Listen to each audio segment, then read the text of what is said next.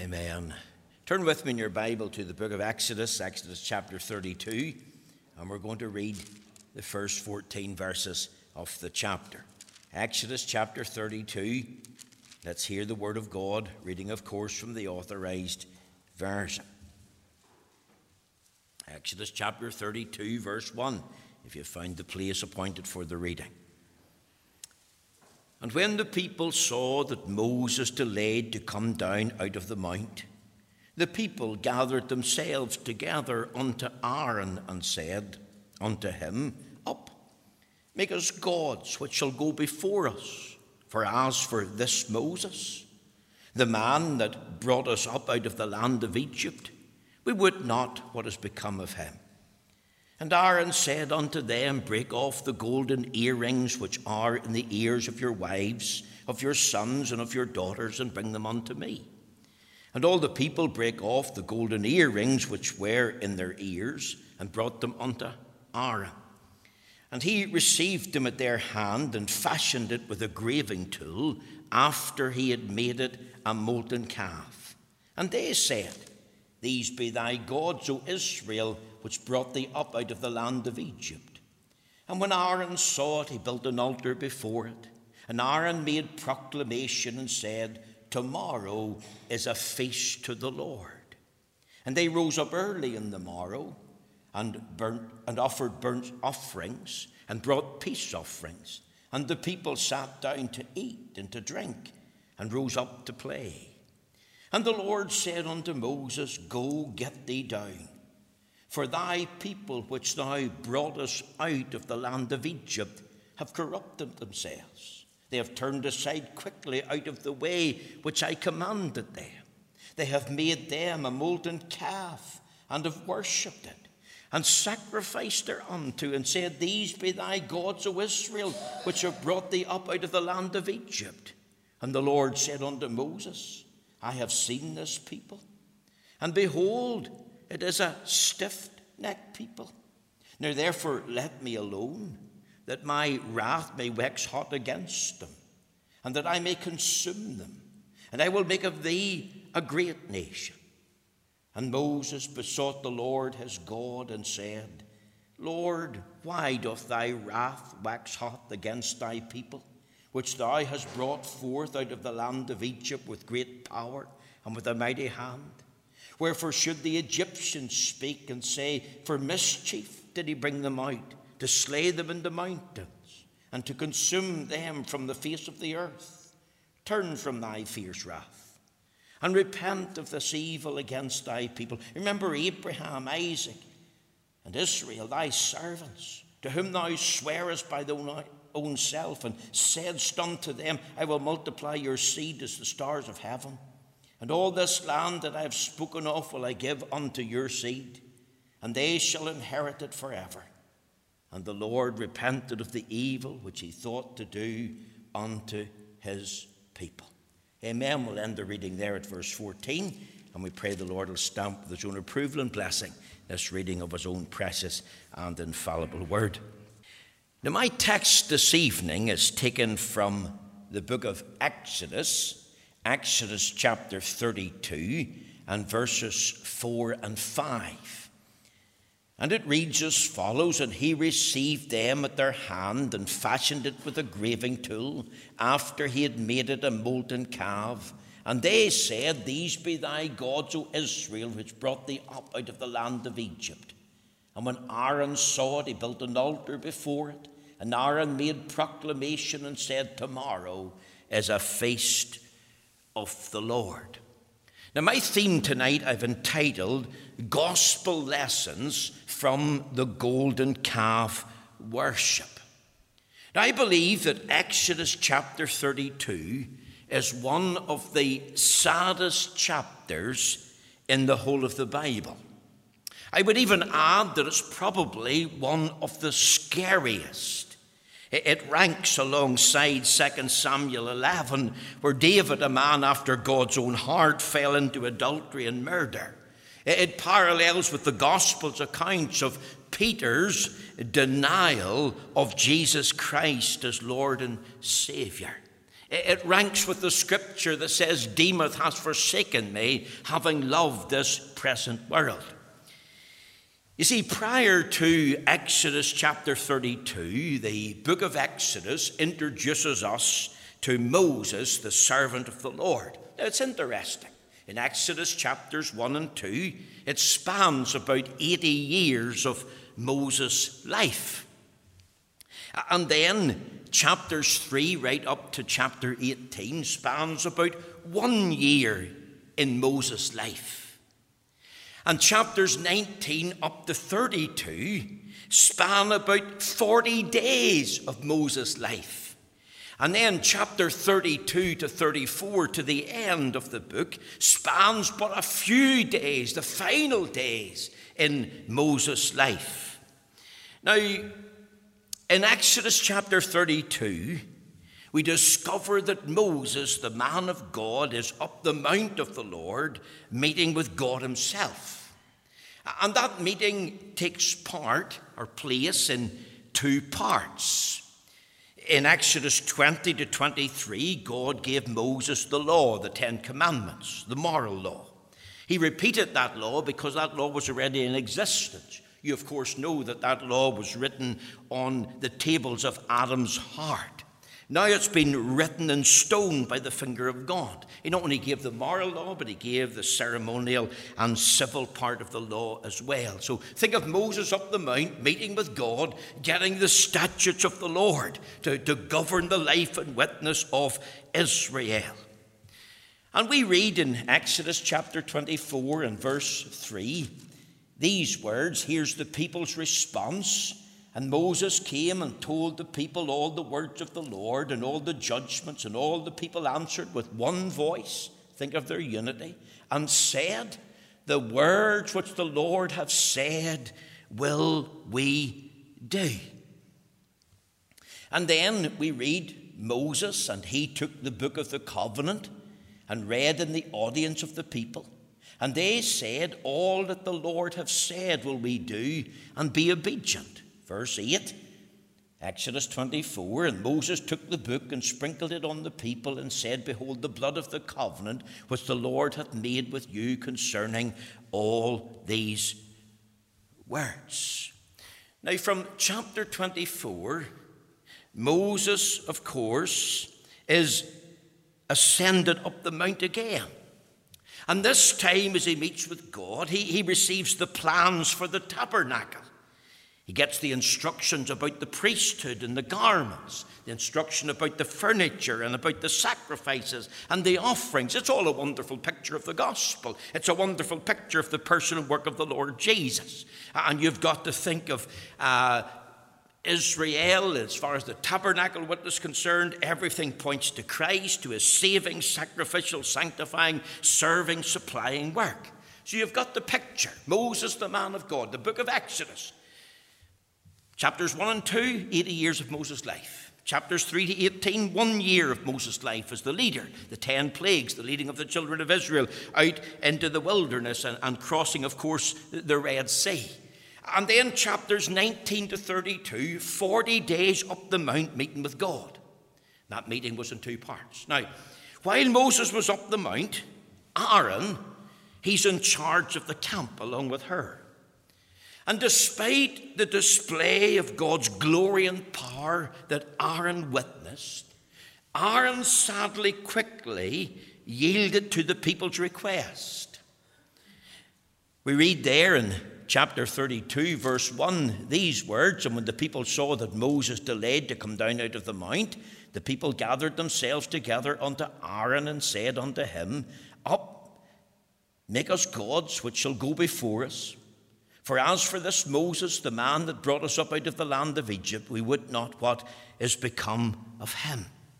And we read in verse 4, and he received them at their hand, that was the gold earrings, and fashioned it with a graving tool, after he had made it a molten calf. And they said, these be thy gods, O Israel, which brought thee up out of the land of Egypt. So I want you to think of Aaron fashioning a golden calf for Israel to worship. Now, ask yourself, how could he do that? How could a man who had some amazing encounters with God and seen some wonderful things of God's power and glory, how could he fall into idolatry so quickly? I think of what we read in 1 Corinthians and in chapter 10 and in the verses 11 and 12. Listen to the word of God. 1 Corinthians chapter 10 and verses 11 and 12. The Bible teaches, now all these things happened unto them for examples, and they are written for our admonition, upon whom the end of the worlds are come. Wherefore let him that thinketh he standeth take heed lest you fall.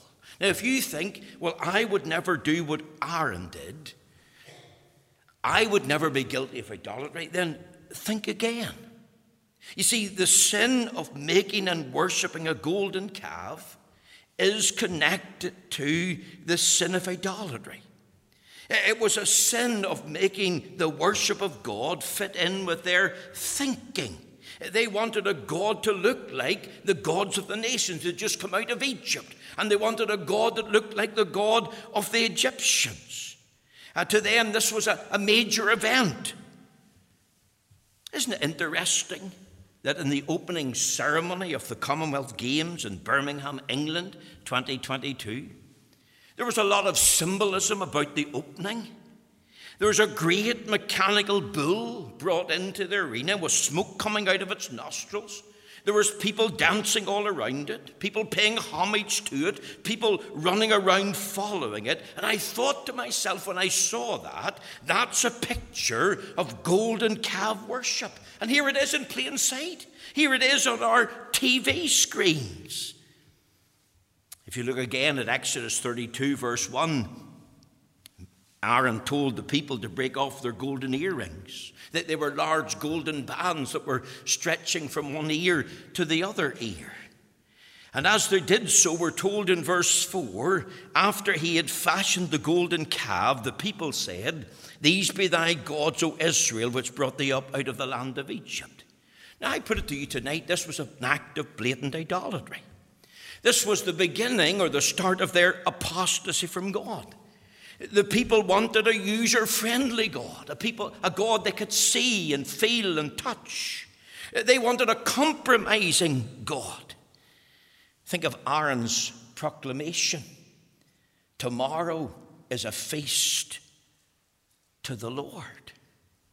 And then we read verse 6, and they rose up early in the morrow and offered burnt offerings and brought peace offerings. And the people sat down to eat and to drink. And notice these words, rose up to play. Now, up to this point, Moses, remember, is up the mount. He's meeting with God. Moses is unaware as what's happening. And the Lord told him. And you can read that there in Exodus chapter 32, verses 7 right through to verse 10. And you can read what the Lord said. And at the start of the message in verse 7, the Lord told him, get thee down. I give him the reason the people have corrupted themselves. They've sinned a great sin. And I'm going to destroy them. Then we have, of course, in verse 11, right through to verse 13, a great intercessory prayer of Moses. Moses comes down the mount. He comes into the camp. He breaks the 2 tables of stone in righteous anger. He confronts Aaron. He wants to ask why this has happened. And then he called for the people in the verse 26, who is on the Lord's side. Let him come unto me. And we read, and all the sons of Levi gathered themselves together unto him.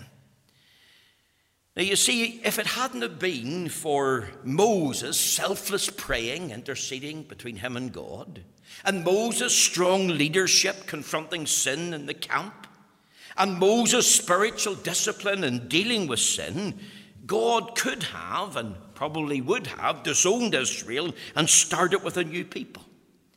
And as I thought about this golden calf worship, putting into my mind this mechanical bull that was displayed in Birmingham, people dancing around it and following it, I thought to myself this: what gospel lessons can we learn from this golden calf worship? And here's the first lesson. the recognition of the great sin of idolatry. If you look with me in this chapter, and we didn't read the verse, Exodus chapter 32, verse 21, and Moses said unto Aaron, what did this people unto thee, that thou brought so great a sin upon them? Now, think with me in the recognition of this great sin of idolatry. Think of the cause of it. What was the cause of sin? And Moses said unto Aaron, what did this people unto thee, that thou hast brought so great a sin upon them? In other words, it was Aaron's weak leadership. Aaron allowed the children of Israel to fall into the horrible and terrible sin of idolatry. The people had come to him. Up, make us gods which shall go before us. They argued, as for this Moses, we don't know what has become of him. Now, Aaron could have said no. Aaron could have protested. He could have stood firm. He could have confronted their demand as being a sinful command. He could have pleaded with them, don't be so impatient. Don't do so wickedly. You see, Aaron, as the leader in the camp, was guilty of spiritual compromise. He gave in to the people's demands. Now, you could have thought the brother-in-law of Moses had been strong enough not to give in to their commands, but he wasn't. Remember, he that thinketh he standeth, take heed lest he fall. And I think of the words of the Apostle Paul, even to Timothy, in 1 Timothy chapter 4 and in the verse 16. The Apostle Paul said this, take heed unto thyself and unto the doctrine. Continue in them. For in doing this thou shalt both save thyself and them that hear thee. Now think not only of the cause of it, but think of the craving for it. The people came to Aaron and said, up, make us gods. As for this Moses, the man that brought us up out of the land of Egypt, we don't know what has happened to him.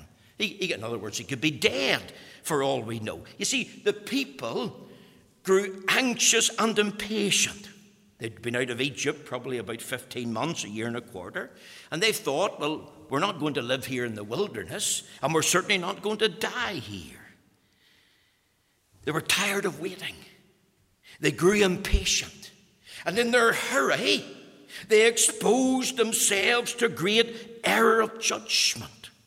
And I want you to notice they attributed their departure from Egypt not to God, but to Moses. They viewed their departure as a human, man-made experience, not as a divine act of God. They were disrespectful of Moses.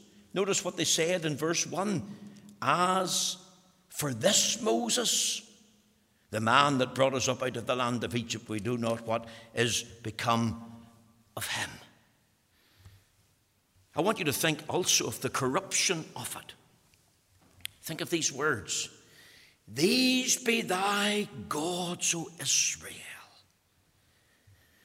How did God describe it? Well, if you look with me at Exodus chapter 32, verse 7, he says, go get thee down, for thy people which thou broughtest out of the land of Egypt have corrupted themselves. You see, here's a reference to the golden calf.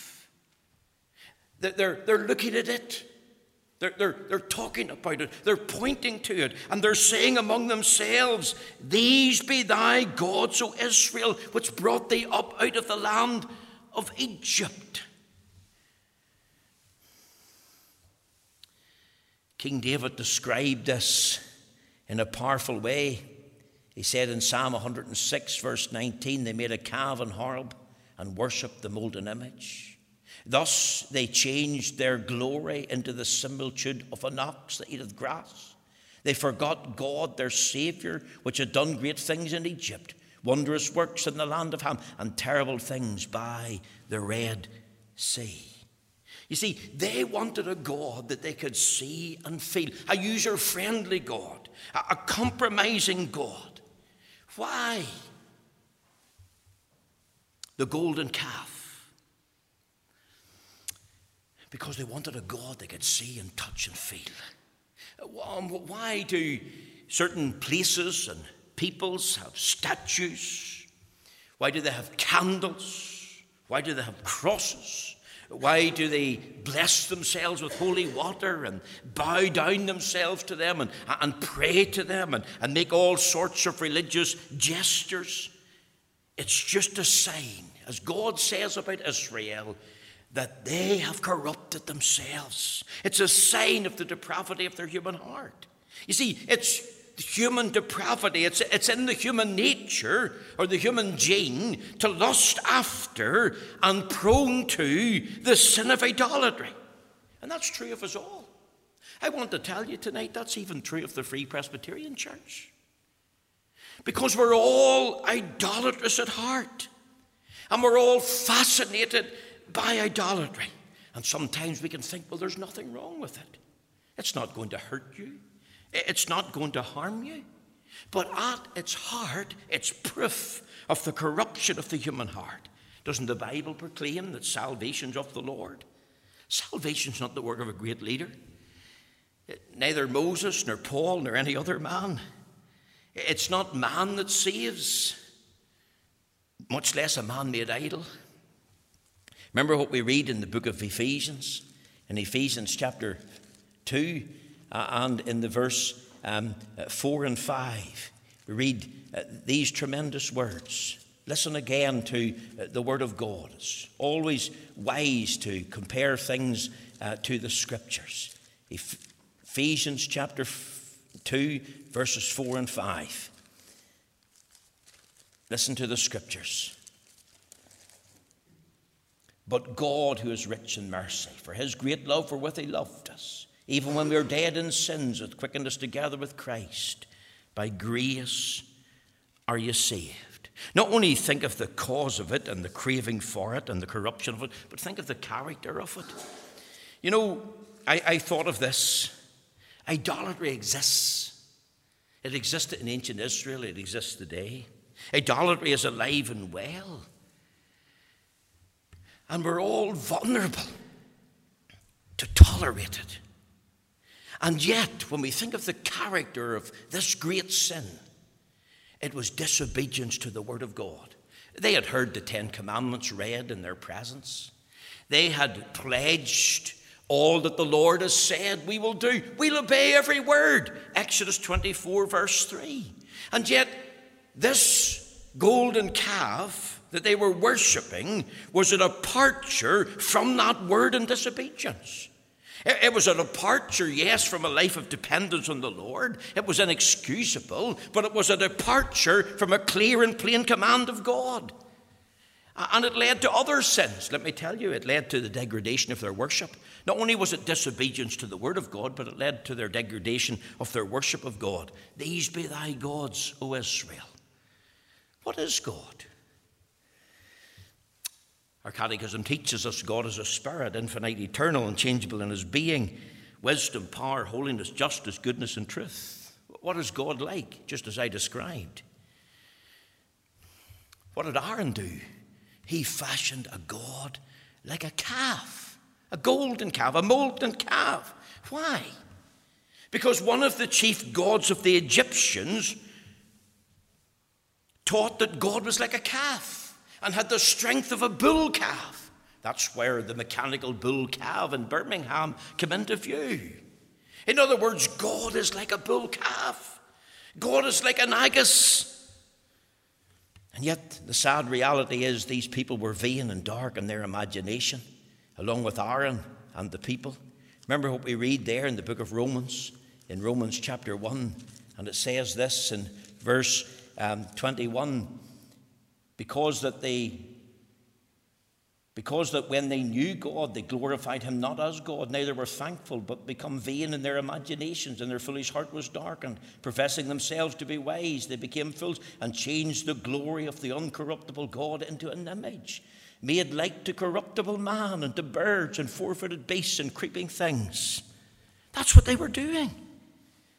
And millions tonight are vain and dark in their imagination. They're worshipping a god of wood, a god of stone. They're offering to them. They're sacrificing to them. They can neither speak, see, hear, nor do anything for them. Men are worshipping a god of their own imagination, making a god out of things, whether it's money, work, education, the farm. They don't love the Lord with all their heart, soul, mind, and strength. They don't love the living and the true God. They make no approach to God through our Lord Jesus Christ. Remember, there is no true approach to God apart from the Lord Jesus Christ. 1 Timothy 2:5, for there's one God and one mediator between God and men, the man Christ Jesus. Now notice something else in its character. It's not only disobedience to the word of God and a degradation of their worship of God, but it leads to a defilement of their witness for God. Look with me at Exodus chapter 32, verse 6. And they rose up early in the morrow and offered what? Burnt offerings, and brought peace offerings. And the people sat down to eat and to drink and rose up to play. The young people, they weren't going to play golf or football or any game. The word play here actually means sinful immorality. If you look at chapter 32, verse 19, it says, and it came to pass, as soon as he came nigh unto their camp, this is Moses, that he saw the calf. Notice these words, and the dancing. And Moses' anger waxed hot, and he cast the tables out of his hand and brake them beneath the mount. We'll come back to that. Notice the word dancing. Now come to chapter 32, verse 25. And when Moses saw that the people were naked, for Aaron had made them naked unto their shame among their enemies. You can see what a terrible sin it is. That this was lustful, sinful, immoral behavior amongst them. Now, I have to progress quickly here. Think of the charge of it. The Lord said to Moses, chapter 32, verse 7, go get thee down. Why? He explained to him in chapter 32, verses 7, 8, 9, and 10. And he told them these words, verse 8, not only have they corrupted themselves, but they have turned aside quickly out of the way which I commanded them. He said, they have made a molten calf and have worshipped it and have sacrificed thereunto and said, these be thy gods, O Israel, which have brought thee up out of the land of Egypt. And the Lord said unto Moses, I've seen this people, and behold, it is a stiff-necked people. In other words, the Lord is telling Moses, the people have sinned against me. The people have committed adultery. The people have turned aside quickly out of the way which I commanded them. In other words, they're guilty of a gross sin. Now here's the point that the Lord knew. Moses is on the mount, and at this moment, he doesn't know what's taking place until the Lord reveals it to him. But the Lord knew. And you know what? The people can hide their sin from the prophet, the preacher, their parents, their pals. But there's a Lord in heaven who knows all things. He knows all things that are taking place in the life of every individual. The Lord sees and knows all your thoughts, your words, and your deeds. Remember what we read there in the book of Hebrews, Hebrews chapter 4 and verse 13. Neither is there any creature that is not manifest in his sight, but all things are naked and opened unto the eyes of him with whom we have to do. There's a God in heaven. And he sees and knows your sin of thought, word, and deed. And one day you'll give an account of your life to him. He's describing it. They've departed from me and my words. Notice how quickly. 40 days before they were saying all that the Lord says we will do. And a group of people come to Aaron. And they asked Aaron, up, make us gods. And very quickly they depart from that solemn vow to obey the Lord. Does that describe you tonight? Maybe there was a time in your life when you've pledged that you would love the Lord and serve him and obey him and follow him and stand by him and live by the book. But where are you now tonight spiritually? Have you gone AWOL? Have you gone astray? Have you quickly fallen back? You see, there's a warning here, young people. 40 days before all that the Lord says we'll do. Maybe there's a professing child of God tonight in the house, and you sing God's praise. You pray to the Lord and ask for help. You read the scriptures. You listen to the sermon. You pledge yourself in the past. I'll go through with God. I'll serve him. But somewhere down the line you were tempted, and tonight you've fallen into sin and you've gone back. I want you to think of one final thing. Think of the complaint against this great sin. This golden calf worship. Aaron made an altar. Aaron called it, by way of proclamation, verse 5, tomorrow is a feast of the Lord. Notice the word Lord's in capitals. It's a reference to Jehovah. Here's the name of Jehovah mixed with idol worship. Aaron is calling for God to be worshipped in a wrong way. Aaron is calling for using the idol to worship God. And Aaron's saying it's okay. But it's not. It's corruption. It's mixing truth with error.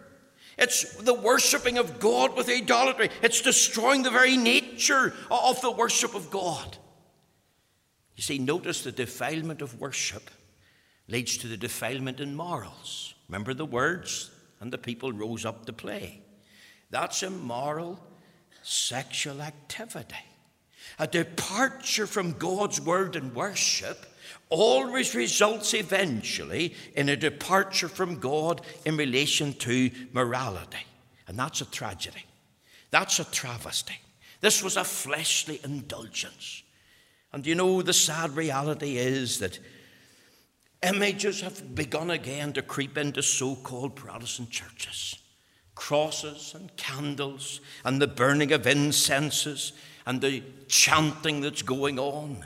And it seems to be accepted. You see, there's a mixing of truth and error. There's a using of this to worship God. That's exactly what the Church of Rome was guilty of. The Church of England is guilty of. But I say tonight, it's all contrary to the mind of the Lord. It's contrary to his word. And any that encourages the use of images and statues and crosses and candles, thinking that they're using them to represent God, saying to the people that it's okay, you can worship them, you can pray to them, you can leave little messages before them. This was the same thing that Aaron was guilty of. They're very superstitious. That's why I said we're vulnerable to it. That's why I said we can be fascinated by it. There's the recognition of the great sin of idolatry. Now, my time is gone. I want you to just think, secondly, very quickly, the repudiation of the great sin of idolatry. God told Moses to go down the mount and confront this sin. Moses was tasked by God to go down the mountain and confront their sin. And it's not part of the minister's calling to confront sin, to point out sin, to call for its recognition, its repudiation, to call for repentance. Over there in the book of Titus, Titus was a young minister appointed by the Apostle Paul as the congregation had called him to minister to them. And the Apostle Paul's advice to him was, these things speak and exhort and rebuke with all authority. Let no man despise thee. He said to Timothy, preach the word in season and out of season. You see, no matter what the sin is, who is sinning, where it arises, the man of God who's been true to the Lord must speak the truth in love, but he must confront the sin. You see, this was a spiritual problem. God said this is a stiff-necked people. When they come down into the camp, Joshua said it's the noise of war, and Moses said, no, it's the noise of wickedness. Now, how did Moses confront the sin? 3 things very quickly. He symbolically broke the law. He had the 2 tables of law in his hand, representing the 10 commandments, 4 in the relationship to God, 5 to 10 in the relationship to fellow man. He saw the calf. The Bible says, and the dancing. Did you notice that in verse 19? He saw the calf and the dancing. You see, this worshipping of the calf, this was not of God. This was not a representation of the living and the true God. This dancing, remember they're naked. This dancing and worship is not okay.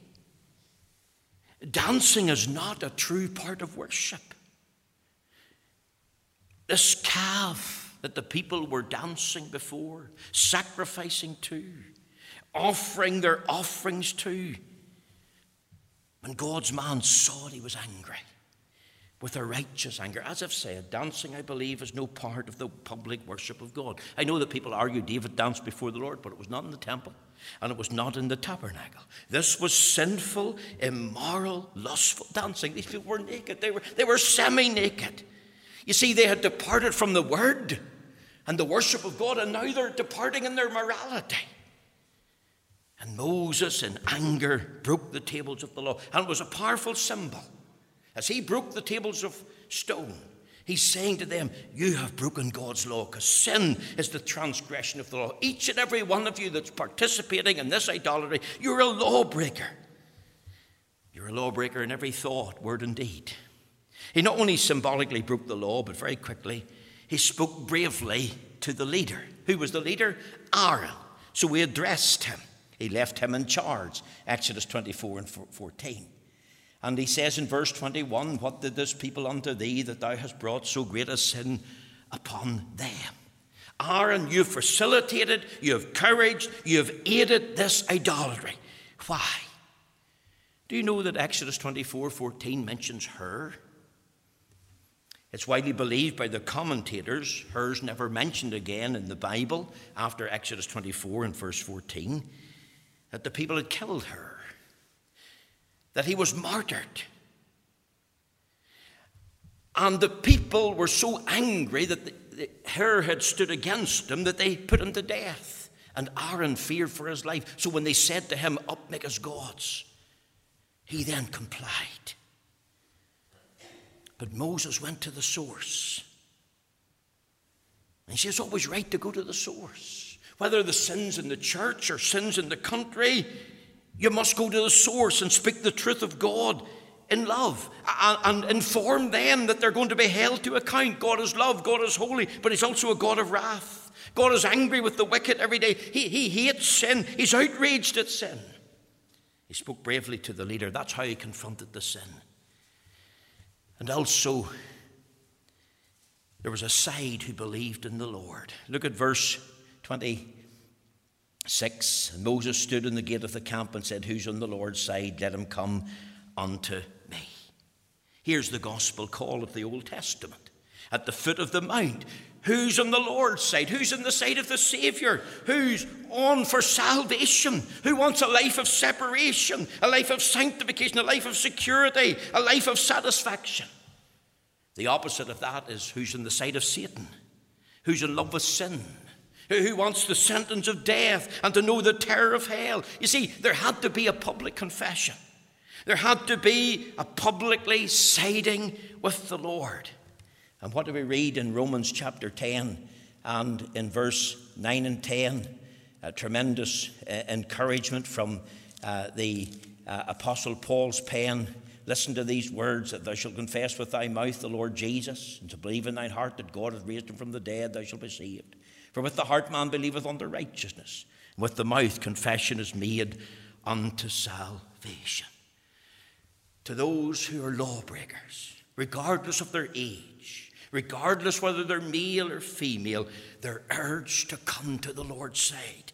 They're urged to confess sin. Moses said, come and stand by me. There was a side who believed in the Lord. That's how he confronted the sin. One final thing, and our time is gone. Redemption from the great sin of idolatry. There was a blood sacrifice here that was required. I can't go into it, but there was the shedding of blood. And also, there was not only a blood sacrifice, but there was a bold supplicatory request. Moses called on the Lord for Israel. A prayer of intercession by the lawgiver. Listen to this as we finish. Exodus chapter 32, verse 31. And Moses returned unto the Lord and said, this people have sinned a great sin, and have made them gods of gold. Yet now if thou wilt forgive their sin, and if not, blot me, I pray thee, out of thy book which thou hast written. And the Lord said unto Moses, whosoever hath sinned against me, him will I blot out of my book. Is that not compassion? Is that not love? Is that not a desire for the well-being of lost souls? Is that not a picture of the Lord Jesus Christ? Moses was willing to give up himself, even if it meant he was blotted out of God's book.